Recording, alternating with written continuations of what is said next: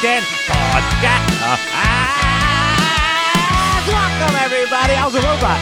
Did you know? I was a robot on that one. That was terrible. For a second. It's not your mama's Christian I know what you were podcast, doing. The Christian podcast that doesn't take itself Okay. seriously. Please don't do any more. And I am your host. Stop, please. Seriously. Shane. Shane. Eric. Seriously, stop. Like, I know I know part of the joke. No, stop. I know part of the joke is like, you do an intro and I don't like it, but seriously, that was terrible. Wow. And it's like making me mad. You know, I'm not even joking. there's It is making me mad. There's you such doing a that thing intro. as like deciding, maybe using a little bit of a filter to decide when to be nice and when to be mean. Have you ever done that For other people, yeah. for But other not people? for you. Oh, Hey, okay. we have an audience member Oh, here. He's not watching allowed us. to talk. Yeah. We are recording this in my roommate's room, Uh-huh. who you guys may know is ex-host of this podcast. Yeah, E to the RAC top heart stopper. And he's just sitting over there watching us do it. Yeah, it's at night. Yeah, he just happens to be home. But we're not giving him a mic. Yeah, no. He quit on us. Yeah. He is not. Yeah. He is not getting on us. Anyway, that's right. Hey, so we've recorded a couple episodes recently about Hollywood stuff, about all the sexual harassment yeah, and- sexual stuff with YNC and Louis C.K. at the time, which obviously there's a lot And more. many more, yeah. And then I think it was last week's episode, we talked about pastors when it came to Yeah. moral failures, Yeah. and then this past week we saw the pastor who Yeah, I was so mad because we just released our episode last Tuesday about moral failure of pastors, and then that day I found out about this pastor at a mega church in Kentucky. Who cares? I don't really remember. And who was accused of sexual harassment. No, he did it. Yeah. But And he admitted to it. Yeah, it was a minor. 20 years ago. 20 years ago, he and- already supposedly took whatever the punishment was at his church happened, and Which there really wasn't much of a punishment. Yeah. He didn't have a job, but Yeah. it wasn't like they announced it. I or mean his anything. punishment should have been jail. Yeah. That should have been his punishment. If but- you have no idea what we're talking about, basically this pastor now who's married and has kids. This was before he was married. He was in college and he was a youth pastor or worked in youth ministry. And he took a girl home who was 17 who was in the youth group and then basically Did molested something. her. And you can read all about it. I'm not going to talk about everything they did, but you can find it. So it was against the law. With a minor, Yep. but more so than that, it was a pastor abusing his power and authority. But what was so hypocritical recently was it came out. I guess Yeah. that girl or whatever spoke out With all the Me Too, everything, spoke stuff out. that's coming it out. came out, so he had to admit it to his church, and his church, of course, showed their appreciation to him apologizing for something Yeah. horrendous he did 20 years ago by giving him a standing ovation. Oh. It's a great way, church, to handle that situation.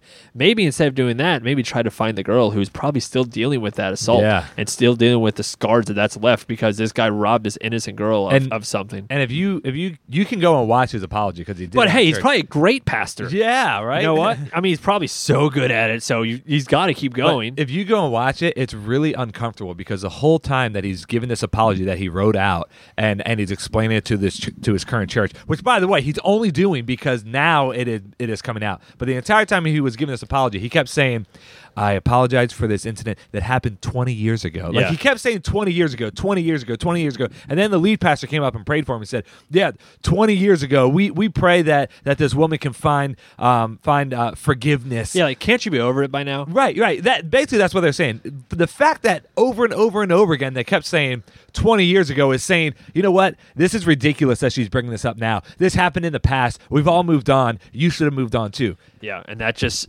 shows a whole different dynamic to the whole Me Too stuff. It's a classic example of the abuser making the victim feel even worse about themselves, and then the abuser trying to play the victim. yeah. So with it being 20 years And the ago, church giving we him standing ovation. with Sorry. with it being 20 years ago, we don't know what kind of reconciliation, all that kind of stuff. For everything I've read, it sure seems like there wasn't a lot.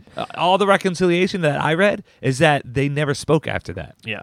So The church didn't allow him to. yeah. So there's a whole deeper thing.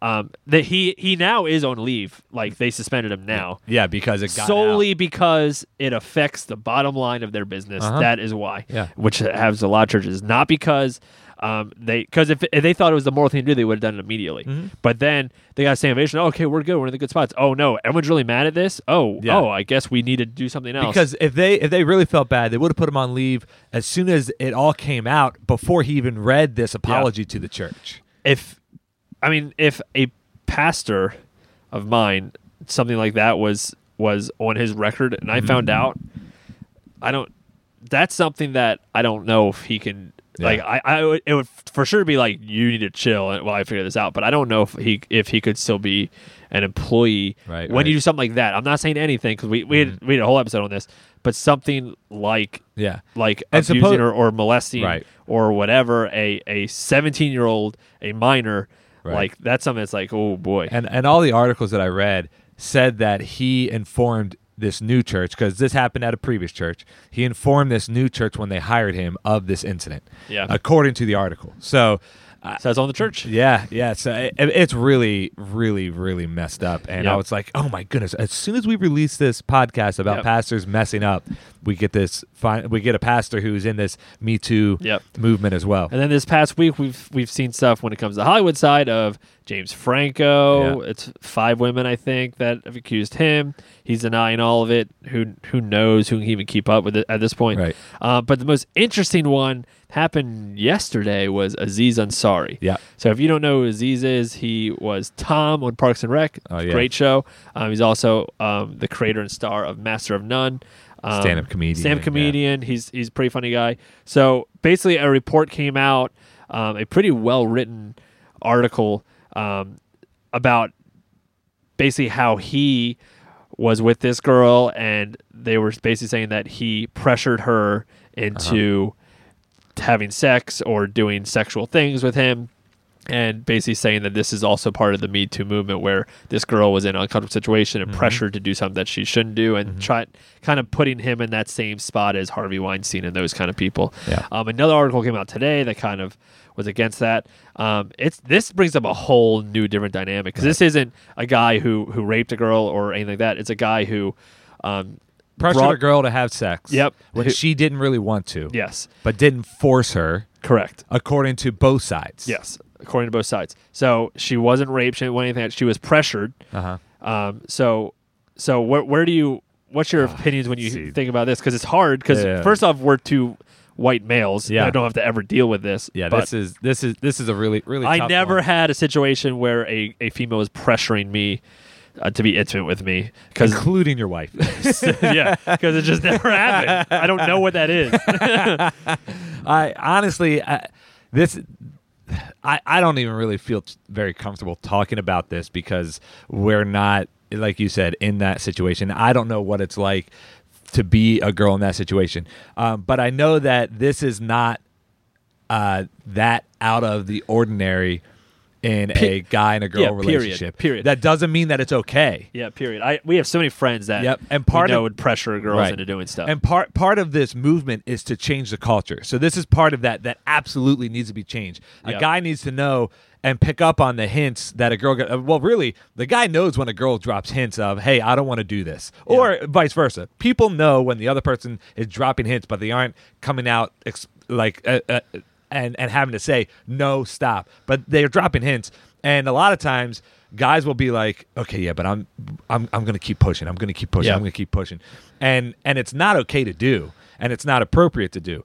But I don't think that Aziz Ansari should be in the same category as Louis C.K. and Harvey Weinstein and all of those people. Yeah, did he act like a jerk? Yep. Yes. Absolutely. Was he like a pig? Mm-hmm. Yes. Was he wrong? Absolutely. Yeah. Does he deserve to lose his career? No. I don't know. I really think it's, and this is a weird situation where like I can see how both sides feel about this. Where Aziz Ansari is probably at a point where he's not used to anyone saying no to him because he's a famous. Celebrity, because all that stuff. That's not his fault. And so when he's doing this with a girl and she's feeling comfortable, she might be dropping hints of no, and he either isn't reading them correctly or ignores or them. just kind of ignoring them, like, no, she's just playing, whatever. And I could see he's saying, I didn't read it that way. I could understand that. I we're in a situation where I can't say it. But I completely understand her side, thinking I'm trying to tell him no, leave me alone, and he won't. I know some people saying she could have left, she could have done all this other stuff, but It's hard in that situation. yeah, I mean, if a girl doesn't want to do it, she shouldn't have to feel like she has to keep saying no. Yeah. Too. So she shouldn't. But same time, you can just get up and go. Right. If you have to. So it seems like it's just a big miscommunication with one guy who is used to getting his way when it comes to that stuff. So he's a jerk about it if he doesn't get his way, and then a girl who felt like a victim. And I understand why she feels that way, but it's the hard part is that with this whole movement that is necessary and good and is changing the culture. The hard part is now, because it has gained so much momentum.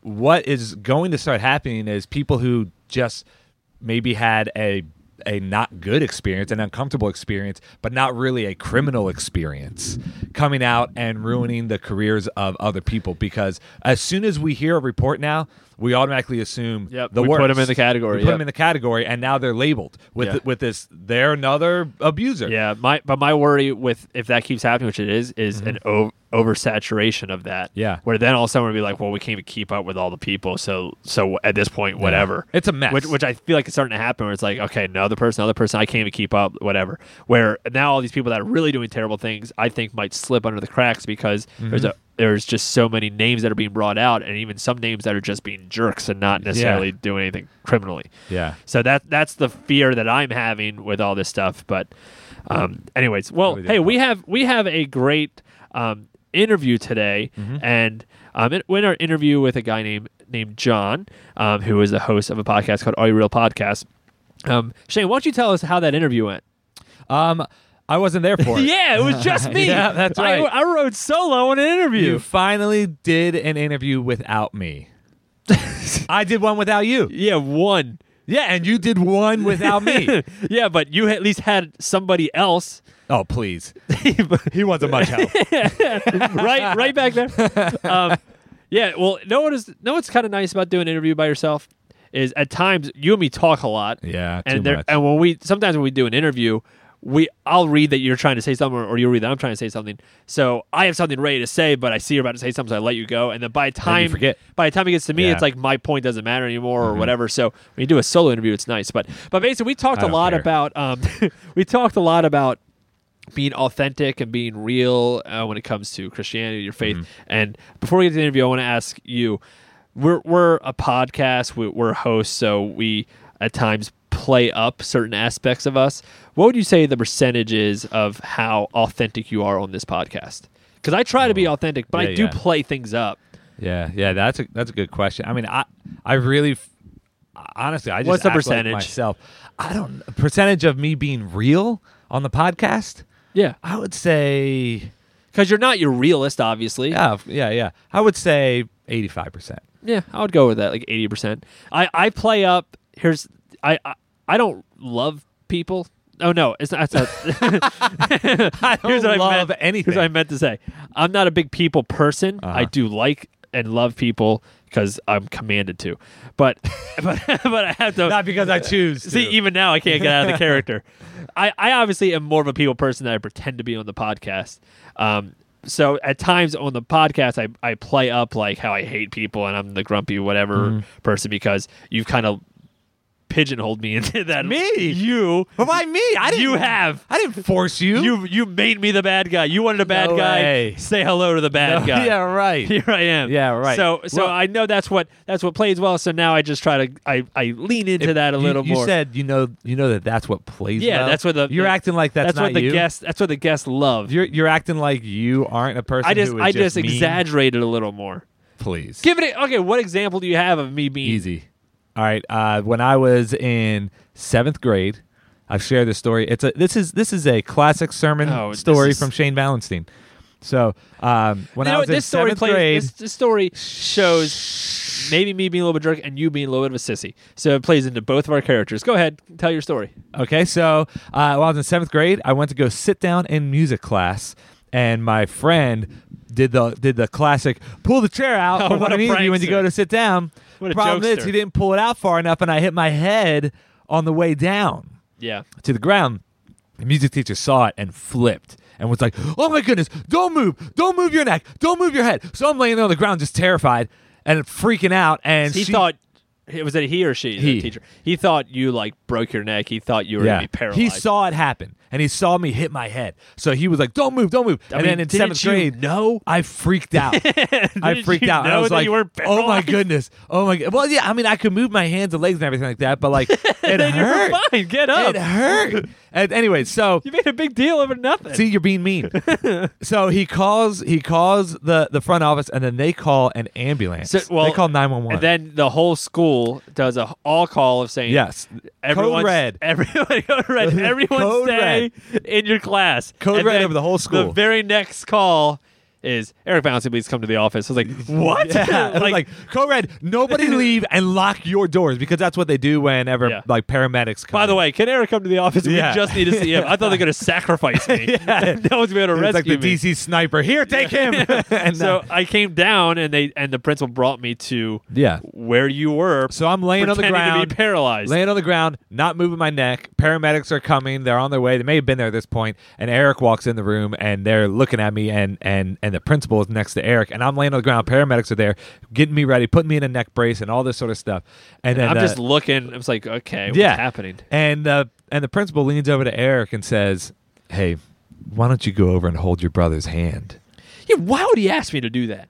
I can't say no. I think you're paralyzed because you're probably pretending because to be he paralyzed. thought that maybe You were paralyzed because brother you were pretending like would it. care that I'm about to be medevaced to shock trauma in a helicopter from school. Yeah. So Eric walks over, I did kneels not down do next that. to me, You're exaggerating. kneels down next to me, takes his pointer finger and his thumb. That's correct. That's it. Those are the correct. only two fingers. Reaches out, pinches my hand, holds it up, and looks the other way. Do you know how uncomfortable that is? I have trouble looking at you while we do this podcast. I'm I not know. doing I'm holding your looks hand. the other way. And I'm sitting there like not even. I'm already freaking out with all the. You're sitting paramedics there and with a everything. brace on, with a broken neck. You turn your head and look at me like, "What are you doing?" It was weird, but it was weird because you made it weird I didn't. No, by doing just. no. your- The principal made it your weird. thumb and That told me I had to hold your hand. Yeah, and then the principal says, "Hey, do you want to ride with him in the helicopter Biggest and leave mistake of my school life. early?" Biggest mistake of my life. And he said no. Biggest he mistake of my left life. me. You could have gotten a free helicopter ride Yeah. and left school, got out of school the rest of the day, and you left me alone to fly in a helicopter to Johns Hopkins down in Baltimore City. That principal threw my game off that day. I didn't know what, but you know what? You know what I played up? What? After you flown off, because people thought you were dying. Yeah. Which, by the way, was anything wrong? No, I had my spinal cord's out of alignment, and I still have scoliosis to this day. Okay, so you were paralyzed. That like goes you were- into my like back you were problems. pretending to be.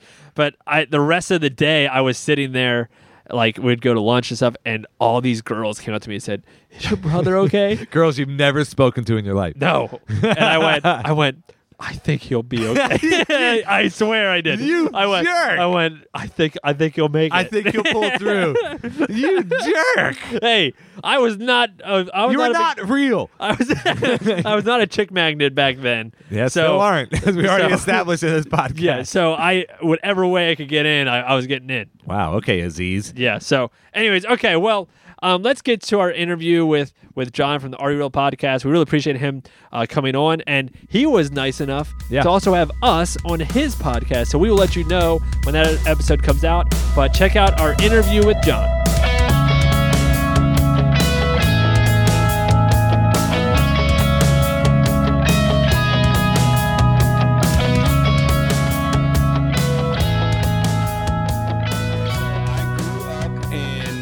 Glendale, Arizona. I graduated high school there and then ended up getting a scholarship after high school and then moved to New Mexico for 10 years. Oh snap! New Mexico. I've never heard anyone from New Mexico. Yeah, so the logo for New Mexico is the land of enchantment, and I call it the land of entrapment. It's definitely a. I'll tell you this. I got saved really when I lived in New Mexico, and it was the most darkest spiritual ground I've ever been in. And we can go into more in that detail later, but it was definitely a battleground spiritually to live in, which was kind of crazy. Wow. So did you grow up in a Christian home, or what was like your home life like? My home life was crazy. So, as part of my testimony, my parents didn't get married until I was like 4. My mom wanted to marry my dad. He said, no. And she says, well, if you don't marry me, I'm going to move to New Zealand. And he thought she was kidding. And he said, send me a postcard. So a couple weeks later, he got a postcard from Auckland, New Zealand. My mom took me. We moved there for a couple years. And then when we came back, my parents got married, but from there, it was just really kind of a crazy life. Both, and I love my parents; they're awesome, but they just have a lot of childhood issues that they never, I guess, dealt with. Yeah. So that being said, my mom was and still is a hardcore alcoholic and drug addict, and has tried to get through stuff. But when I was 9, my brother was 3. He drowned in a pool and he died. Oh gosh. And that kind of went from bad to worse. And then that being said, my mom was in and out of prison. Lost a lot of just my childhood, man. I was sexually abused by my mom's best friend at 12. She went to prison for a while. She got out and she got saved in jail. And because of that, we started going to church when she got out, which I think I was about a freshman, I guess, maybe in high school. And I'm giving you a really like a 30,000 foot view. But being said, I kind of went to Young Life. I had a youth pastor, Young Life pastor, that really, really saved my life, really just helped me through some really dark times. He didn't know what was going on totally, but I joke around. The police were at our house for domestic violence probably three times a week for most of my high school, dude. It was crazy. Like if my mom didn't get hauled off, my dad did. And again, man, I love my parents. They had a lot of hurts and a lot of things that they never were able to work through or understand the stuff that I've been able to. And because of that, our childhood was hell. And I just knew, I just remember laying in bed at night just crying. I was just like, God, like it could not be any worse than this. Like I'd rather be dead. And so my only option to get out, we were a poor family. And my option to get out was sports. So I excelled in football and got a scholarship and was like, dude, I'm out of here. I'm never looking back. And I don't know anything about life, but we're just going to figure it out. And, man, I left and never went back. Wow. I mean, that's an incredible story, man. Like coming from that upbringing and that past, but then being successful now and growing in your walk, that's incredible, man. Yeah, I mean, the one thing that my wife and I don't claim to be this. I mean, I would say, and I don't want to brag or sound egotistical, but I would say I have a lot of common sense. I'm not I was never the smartest guy in school. I mean, I could get by with A's and B's. I'm not the sharpest guy, but the reason I say that is the one thing that I can say that when I truly got saved, like I sold out and was like, okay, Lord, like I'm literally going to life isn't working out. It sucks. And you're going to have to fix this. And all I know to do is surrender my will to yours, and whatever you have for me, I'm like totally game with it.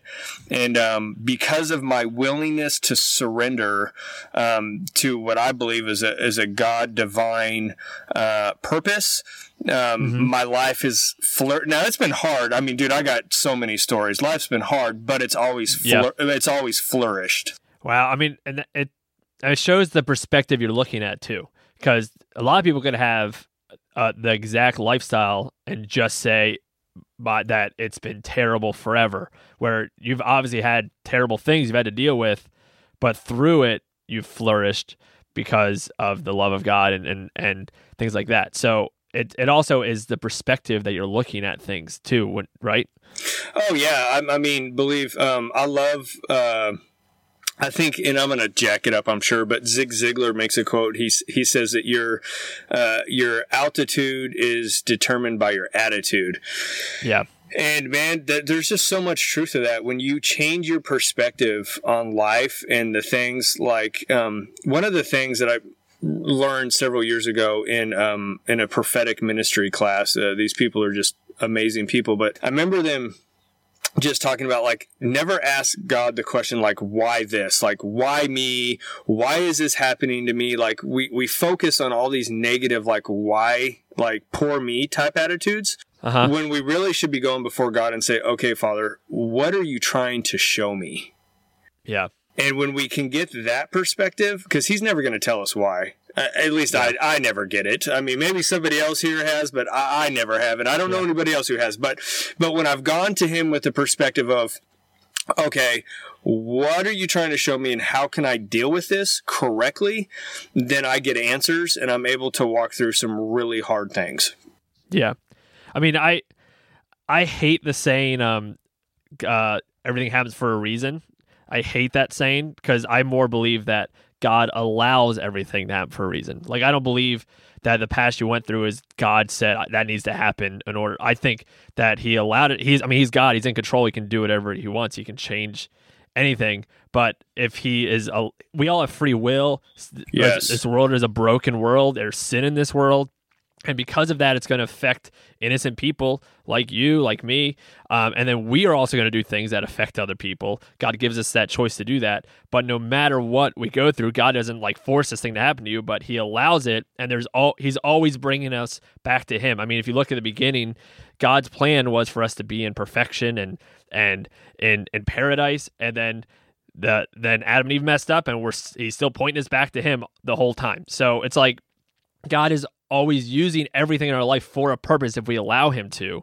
But I hate when people say, like, well, everything happens for a reason. It's like, well, there's sin in this world. I guess that's why things happen. But God is allowing it, and if you let him, he can take something broken and just make it flourish, like you said. Yeah, I love that you brought that up. I mean, there's so much truth to that. And I hate that too. Like, people will say, well, why did God do that? Or why did God allow that? Or whatever. And here's the thing. Could God stop it? Yeah, probably. But here's the issue with that. And you said it. He gave us free will. So it was never God's intention for my mom. The Lord gave me a heart for my mom to see her dad committed suicide when she was 12. Yeah. Her mom left her. Her mom was a prostitute and left her on a doorstep. So Jeez. was that ever God's intention for my mom? Yeah. Absolutely not. Yep. But because of that, my mom wasn't able to get healing. So therefore, it carried over into our relationship. So was it God's intention for me to be abused? Absolutely not. But he is the ultimate remodeler. Jesus was a carpenter, and the thing is he can bring us back. You know, it says, I don't know where it's at, but in New Testament it says, therefore I'm a new creation in Christ. The old is gone, the new has come. He can literally change us, and that's what he wants to do, is take everybody's screwed up free will, because we all think we know what we're doing. At least I think I do sometimes. And then I screw it up, and then I'm like, okay, God, can you fix this? Because I've totally screwed it up. And that's his grace and his mercy in the midst of our bad choices of free will. Exactly. So John, you started. You're the host of a podcast called Are You Real Podcast. How long have you been hosting this podcast? So I started last year in August. So August, September, October, November. So 4, 12, 16 months. I know some of you out there are counting faster than I am. That's okay. But it's been 16 months, and it's been a blast, dude. I've really enjoyed it. So what's your goal of your podcast? What are you trying to do with it? So the reason I started my podcast is at the time I was going to a big mega church, and I remember I got the opportunity to sit down with some of the head people at the church. And what I saw was like all these people with talent and like had so much to offer the world, but they weren't being utilized because they didn't have a platform. Yeah. And that really bothered me because I only saw quote unquote like superstars on stage. And I was like, dude, something about this just isn't right. Like, I want to create an opportunity for people to shine. And in the midst of that, you know, how do I use my natural gifts and abilities and talents to do that? And I wasn't sure. I had no idea. Like, this was a process of a couple years of just like figuring this out. So, I started coming in, start taking a lot of strengths and gift tests and all these different things and finding purpose and all that. And as I started putting that together, I realized I heard there was this podcast course, and I was like, well, I'm going to buy that and just like see what it's all about. So I bought it, and then I'm like, I can do this. I'm just going to do it. And, but here's the thing though. I gave myself 1 year, because I know my personality, dude. I'm a starter, not a maintainer. Right? So I was like, okay, so for 1 year, I'm going to do this. So at 6 months, I was like, dude, I was ready to throw in the towel. I was like, this sucks. It's a lot of work. I think at the time I was getting like 2,000 to 3,000 downloads a month. Yeah. And I was like, this is stupid, dude. I'm spending all this money, all this time. And my wife was like, she encouraged me. She was amazing. And by month like 7 or 8, dude, like it just started gaining traction. And by like month 9 and 10, dude, like we were hitting top of the charts. I think in December last year, we beat out Joel Osteen for like a couple days.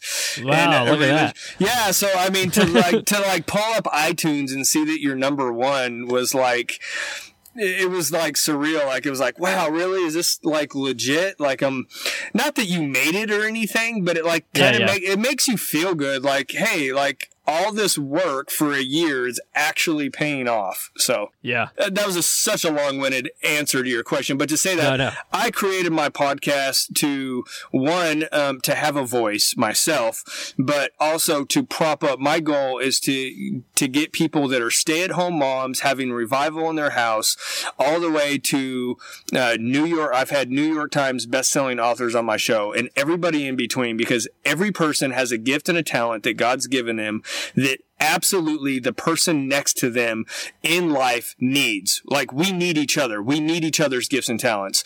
Yep. And I want to pull those out of people, and I want to hear people shine. And it's not about, I believe the days are over of these one-time superstars, right? And, on stage, that this next revival that I believe is coming is going to be people like in the workplace all over, just like shining with God's glory. Oh, I agree with that. I mean, I think that's why podcasts are so popular now too, because anyone could do it. It takes a lot of work, and you have to get a certain amount of stuff, but it's not hard to do. It's not like once you get all the stuff you need and you start making episodes, you can release it on iTunes and you have a voice now. I remember when we started this, it was like a year and a half ago, I think.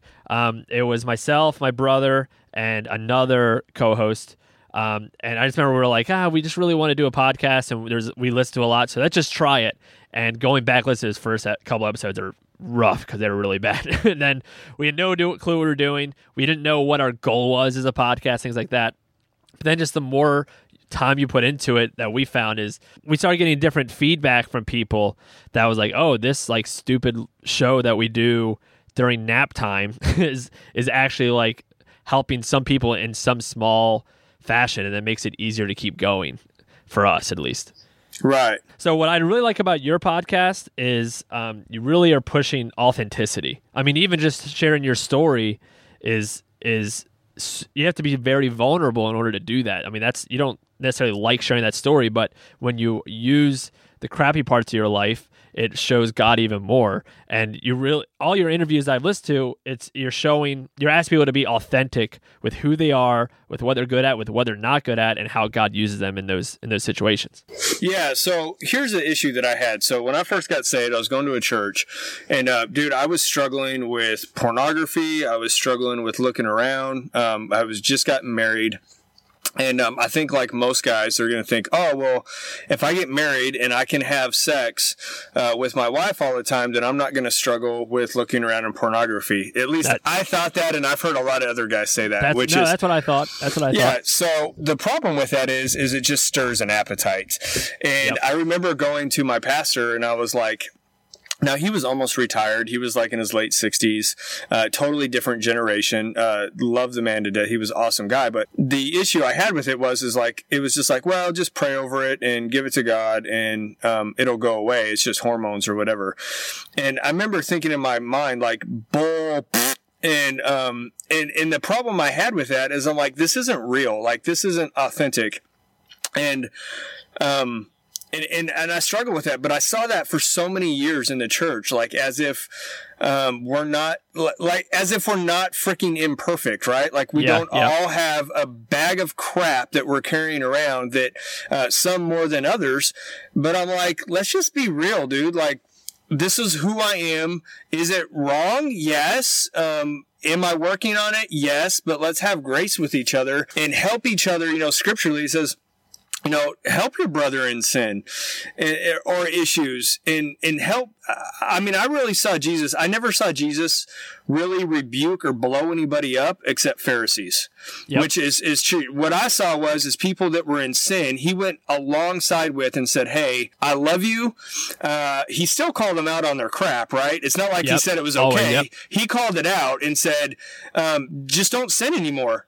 But I love you. And that's the Jesus that I want to portray to people, because that is who he's been in my life. Because, oh my gosh, dude, when I got saved at 20, or kind of knew him all through my teens, bro, I was a mess, dude. Like, I was, put it this way, when I joke around, when my wife brought me home to meet her family, I was everything that I would not want one of my daughters to marry. Like, I mean, I came home, I was everything. Like, it was terrible. Yeah. But that's God's grace. Yep. Exactly. And when Jesus wants people to not sin anymore, that is also love. That's God. That's Jesus loving us because he wants a better way for us. And like you said, the Pharisees, he had the meanest things to say about the Pharisees because they weren't being authentic, because they were being fake, because they were pretending to be something that they weren't, and pretending to be better than everybody else when they weren't. And Jesus was always pushing authenticity. And if you look at the younger generation, that's what they want. They want authenticity from their leaders, from the people they look up to, from everybody. Yeah. So anyway, so that's my show is basically, and I mean, and depending on my audience, I mean, I was on, I don't know what show I was on lately. But you know, even on my show, I've dropped some cuss words and I've said some stuff, and I know that that's gotten underneath people's skin. And I'll be honest with you, I did it on purpose, because there's like, sometimes I think we get so religious, like, you can't tell me that there's times that something just pisses you off so bad and you're so mad that you just don't want to drop an F-bomb. Yep. But it's like, if you do it, like, oh my gosh, I'm going to go to hell. Well, here's the deal. It was in my heart in the first place. Jesus knows. Now, whether it comes out or not, that's different. But there's just times, and I hate to say this, but sometimes it just feels good.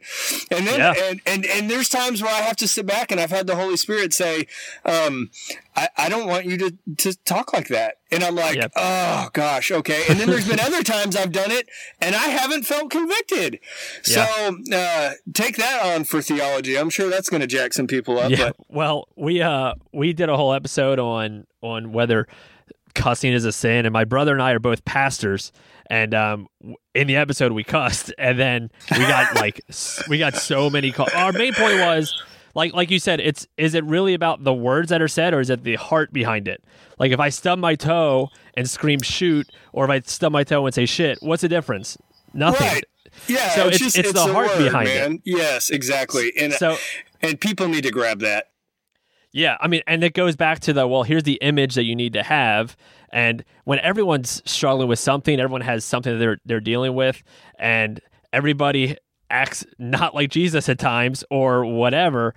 So instead of every time persecuting somebody for something like recently we did an episode with a friend of mine who's an atheist, and we debated for a while just different things, and we're talking about Bible inerrancy and that kind of stuff. And we had angry email afterwards saying, I can't believe you said this, can't believe you did this. And it kind of puts God in a box and saying, well, if you're not in this idea of what God is, then it's not true. And he missed the whole point of what the episode was about. It was about talking to my atheist friend about Jesus, and we had good conversation about Jesus. We missed the point a lot, is where it comes down to. I think I'm convinced that we're going to get to heaven someday. We're going to stand before the Lord and in all his glory, and so many people that are so deeply rooted in theology and all those things. Like, there's a place for it, and I get it. But I really think we're going to stand before God, these people, and we're going to be like, oh my gosh, I got this so wrong. like there's going to be so many things that we were so hell-bent on and convinced that we wanted to fight people over as far as what the word says. And we're going to be like, oh my gosh, Lord, like I totally missed that because there was no love rooted in it. You know what I mean? And there's some solid things. Like I heard a statistic this morning on K-Love that blew my mind. It said 30% of Christians don't believe that Jesus rose from the dead. Now, I have an issue with that. That's the thing. I mean, if you don't believe that, then you can't be a Christian because that's the basis of our faith. But when we start like getting in a pissing match over whether I'm going to go to heaven or hell if I cuss or if some like really minor things, I'm like, come on, guys, give me a break. Like, just go love somebody and just love them to the Lord. Come on. Anyways, I'm off my soapbox, dude. You get me going on forever on that stuff. Dude, I could too. Trust me. And that's what most of our podcasts are about. Actually, is just going on our soapbox. So, what is something that you have started to do, or you've been doing that you have felt helps your faith stay alive and helps your walk with Jesus continue to grow? So, like, one thing that I love to do, and I've done it for years, is I'll put in my headphones and I'll just start listening to worship music. And a lot of times it's late at night, everybody's gone to bed, and I'm just able to just chill out and drink some hot tea but I'll put in headphones and I start journaling, and man, I just get in that God zone and I just start imagining myself sitting at the Father's feet, and I just ask him questions. I'm like, Lord, what do you say about this? Or who do you say that I am? Or how do I deal with this situation? And I journal it and I just write it down as I'm having like a conversation with you right now. And those for me are such more meaningful. Now I still read the word, not as much as I used to, and I read a lot of Proverbs, and I love a lot of stuff in Old Testament, and I love Hebrews, and I dig into that stuff. But my time with, like, you can know about somebody. It's like there's a difference between. Are you married? Yep. Okay, so when you first met, like, there's a difference between knowing about your wife versus knowing your wife. Correct. Yeah. Right? Yeah. And I don't want to know about God. Like, I want to know him. Mm-hmm. And those come from times of sitting down and just like saying, who do you say that I am? Or what do you say about this situation? Like, those for me are like jumper cables, dude, on a battery. Like, I'm getting amped up and charged, and it allows me to grind out my days, because I work long, hard days. I'm like 0 to 100 almost 10 to 12 hours a day. Yeah. So I have to have jumper cables. I found the older I've gotten and the more I've started to dig in or challenge myself, that my understanding of God has changed since I grew up in a Christian home. Since I had my black and white, here's my faith, here's what's right, here's what's wrong, period type faith when I was a kid. And the more I've challenged myself and the more that I've spent time with God, the more I'm starting to like reevaluate if the things I believe are just because I've always believed them or what it is. And when I started to do that, I found that my faith got a lot stronger because I was relying more on God than I was on my own understanding or just my background or my comfort, because that was my comfort really. So the more I pushed on myself, and I'm continuing to do that, and the more I'm willing to admit that I could be wrong, and so my understanding is that it's not about justifying my beliefs. It's about finding Jesus, is what I've come to find the older I've gotten. Yeah. So you're so true, because when we sit down, like, think about this. I get some people have the gift of evangelism and it works great, but here's my issue with this. So if I come up to somebody and I just blast them with the gospel, and I'm like, you're a sinner and Jesus died on the cross for you so you wouldn't go to hell and all that. I'm like, okay, well that's great. But man, if I come alongside that person in their hurt and their guilt and their shame and all the things that all of us struggle with, and I'm able to love that person is the Father has loved me, all of a sudden I've not just built a relationship, but I've paved a path for them to see a glimpse or just a microorganism of how good God's love is for them. Yep. And then they can experience that for themselves, and the Holy Spirit can work through their crap instead of me having to sit there and point it all out. Because this is what I've realized. We all know we got crap. Yep. Do we not? Why? I don't need somebody to come point it out. Now, some people do, but I'm going to say 99% of people, they don't need it. What they need is somebody to come along, and they just need to be loved, understood, heard, and a good role model or an example in their life.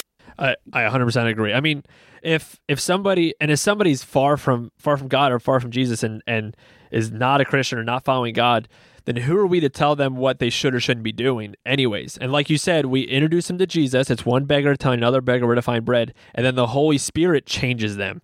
Like it's pride when we think if we tell them the certain thing and we try to be right, then it will change them. It has nothing to do with us. Yes. So, which is where the Pharisees, I think, fell in trouble too.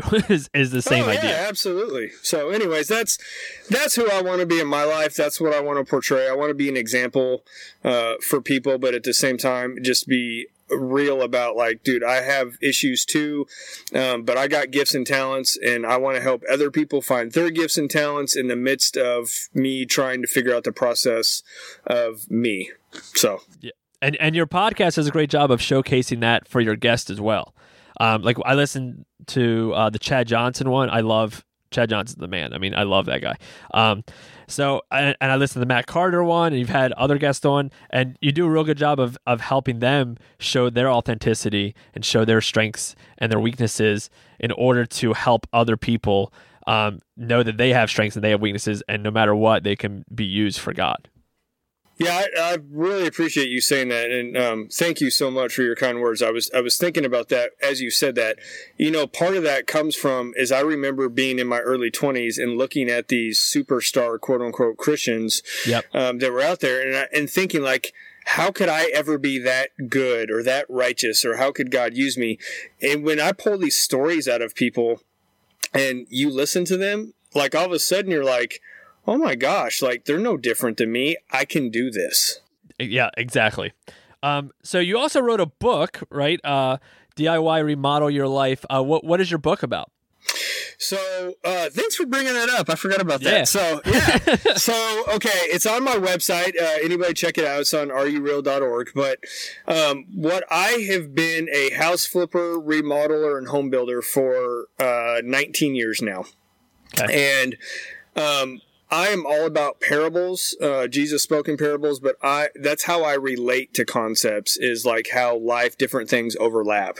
Yep. And for me, like I looked back, I was speaking to a friend of mine. He's a success coach and he's written tons of books. And I was just sitting down with him one day. And I'm like, dude, I just don't know how to write my book. I'm like, the only thing I understand is construction. I've done it for years. And then it just clicked as we were having this conversation, like, literally, life is a process of remodeling.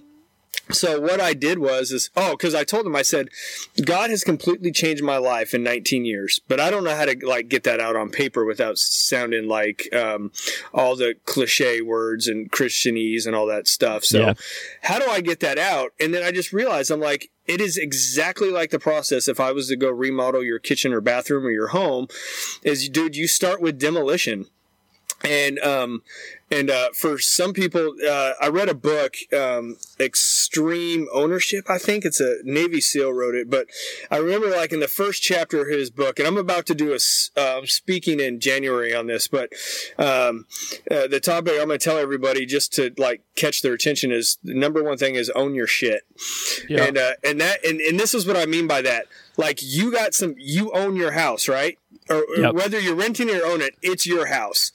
You are going to have to decide if you like it or not. And most of us have something to fix. Well, it's got to start with demolition. And that means tearing out the old thoughts, the old habits, and old beliefs. And then all throughout the book, we go through from demo to rewiring to replumbing. And then one of my favorites is once you work through all that stuff, you get to the sheetrock phase. And once you put sheetrock up, you get to decide what kind of texture you want, and you get to decide what color you want it painted. Now, I could put on a really crappy texture, or I could put on a beautiful texture, which is basically how I portray myself to the world. And then from there, I get to decide, do I want to go goth black, or do I want to be put on some grays and some whites and or some bright colors and shine to the world and be everything that God's called me to be. And then, and I'm giving you a brief overview, and then the last chapter is warranty work.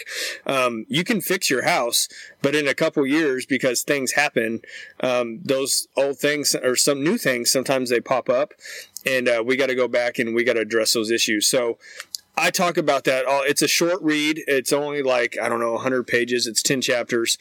But it's a work-through book, and it allows people to, this is what's cool. If you go on my website, the first chapter is free, and it's all about finding purpose in who you are, because you need to figure out who you are and find purpose to really work through the rest of your stuff. Because if you don't know who you are, you can't put on any sheetrock or any textures or paints. You might as well forget it, because if you don't know that, then forget it. So anyways, all that being said, that's a free giveaway on our website, but it allows people to find purpose, and then from there, it's a walkthrough book. You fill in stuff to basically just change your life the way God intended it to be.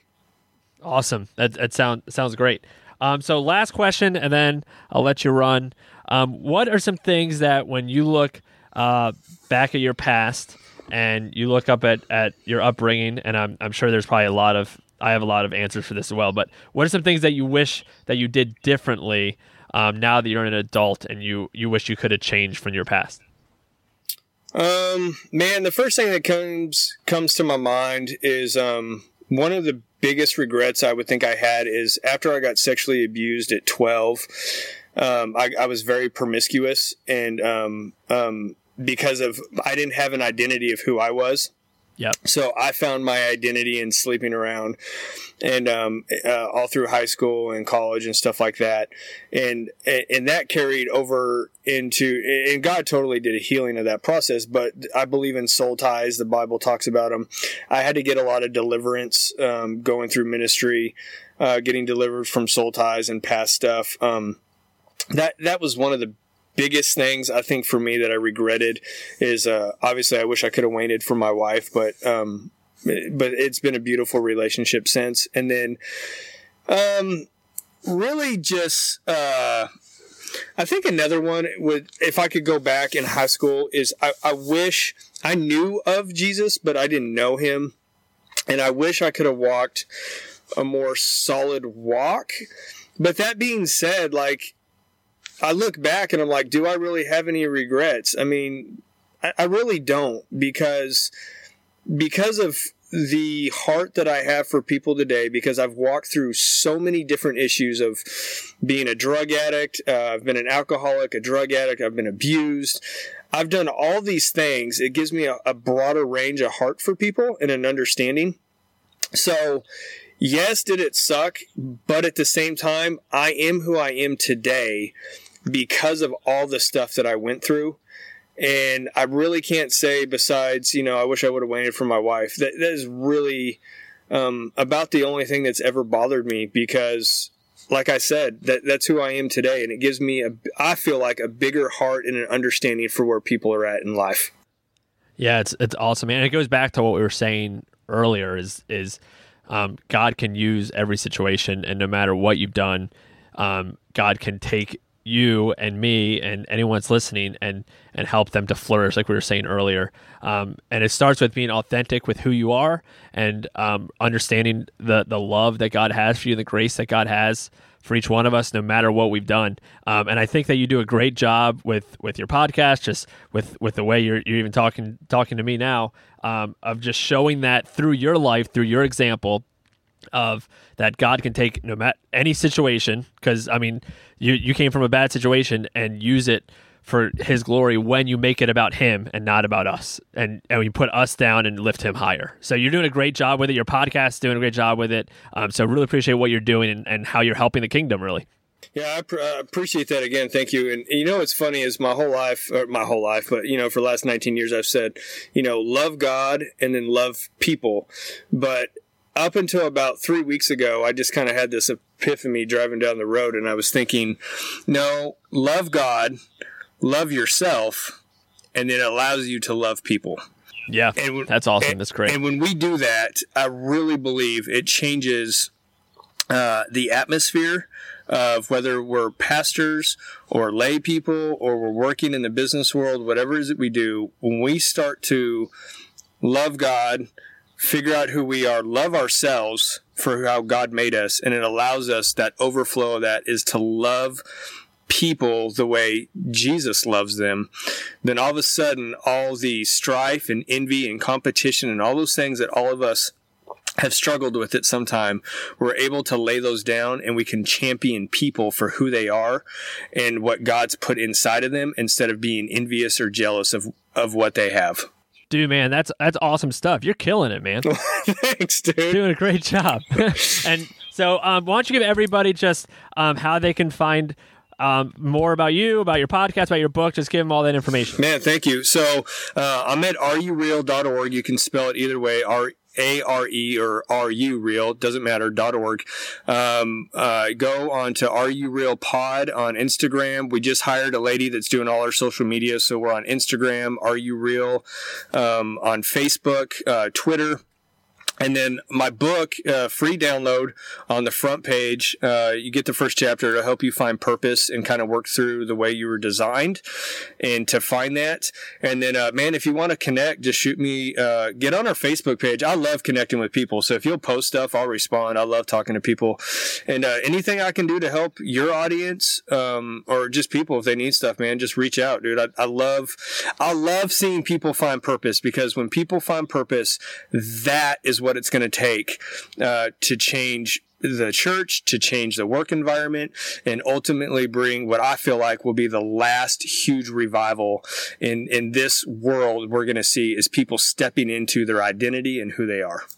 Awesome, man. And we'll have all the information that you gave on our show notes, so you can find all that there. So, John, thank you so much. A little behind the scenes for everyone listening. This was not easy to get this interview done. Oh my gosh, dude. We had so much crap we had to deal with. First, I had the wrong Skype thing, I guess, or something, and we were both waiting to interview each other, and no one ever got the call. And then today, Skype hates us, I think. John, Skype did not want us to do it. I felt like this was a spiritual battle, dude. I'm telling you, between not being able to connect the first time, rescheduling, and then I spent 40 minutes trying to get my Skype to work. So, anyways, man, thank you for those of you that are listening. Thank you for not even just listening, but working through all the editing and stuff that's going to have to take place for the show, man, because it's going to be a hard one, I'm sure. Hey, that's why we get paid the big bucks. Podcasts, it makes a lot of money. That's what I'm talking about. So, all right, John, thank you so much, buddy. All right, man. Thank you for listening to Not Your Mama's Christian Podcast. Make sure you subscribe and leave us a nice review. To support the podcast, you can go to our Patreon page, patreon.com/NYM Christian Podcast. Music provided by The Revived. Check them out at therevivedmusic.com. Stay connected with us by liking us on Facebook and following us on Twitter and Instagram.